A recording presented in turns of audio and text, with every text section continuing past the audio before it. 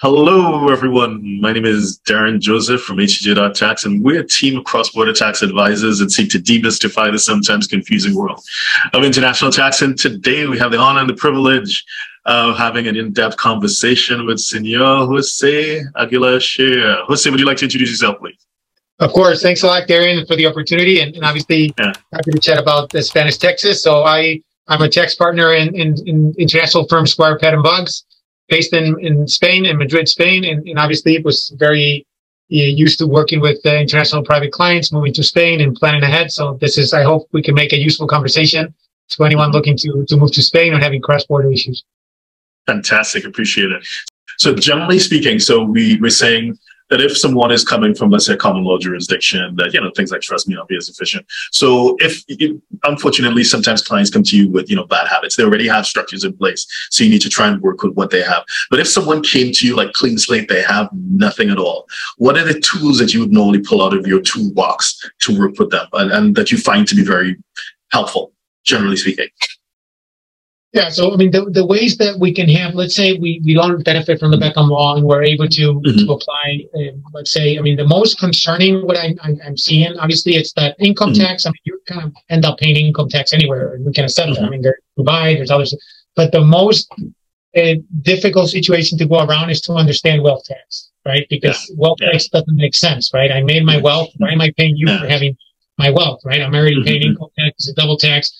Spain is the only few countries that still has it. I mean, just so you have a brief background, wealth tax is kind of allocated to each region. So until last year, like, for example, regions as Madrid, Andalusia, or Galicia didn't have wealth tax because it was there was a 100% rebate on the tax. So it was tax-free.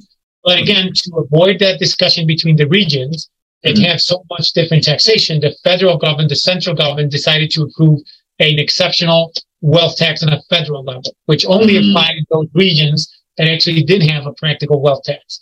So again, there's ways that we can work around that. For example, one of the points that I think it's worth is that family-owned businesses, family-owned companies that actually are active within the individual or the family would be excluded from the wealth tax computation, right? The calculation.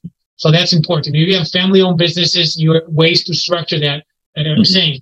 A U.S. person still owns a business, has a business which is worth 20 million, 50 million, whatever. If it could be planned ahead so that that asset or that business doesn't account for the wealth tax calculation. Right? You're right. And just to make a small, relevant point here is that within this special tax that applies for worldwide assets, now there's also a way that if you have the point on wealth tax is that it's a higher income tax burden. But the point that they raised is if you have, let's put it the situation, you have lower income because you're retired, you just have a small pension, but you have this big wealth, you're able to minimize your wealth tax exposure down to 80% reduction. So this means, let me put the example, what are the Spanish authorities trying to avoid? Let's say my only asset is a building which is worth 10 million. Yeah. And you can get to a situation, but I have no income.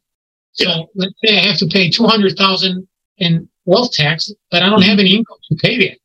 So it doesn't make sense that you penalize as well. So what they said is, well, there's no zero tax, but I'm able, if you're low income, you're able to reduce your wealth tax exposure down to 20%, which is very interesting.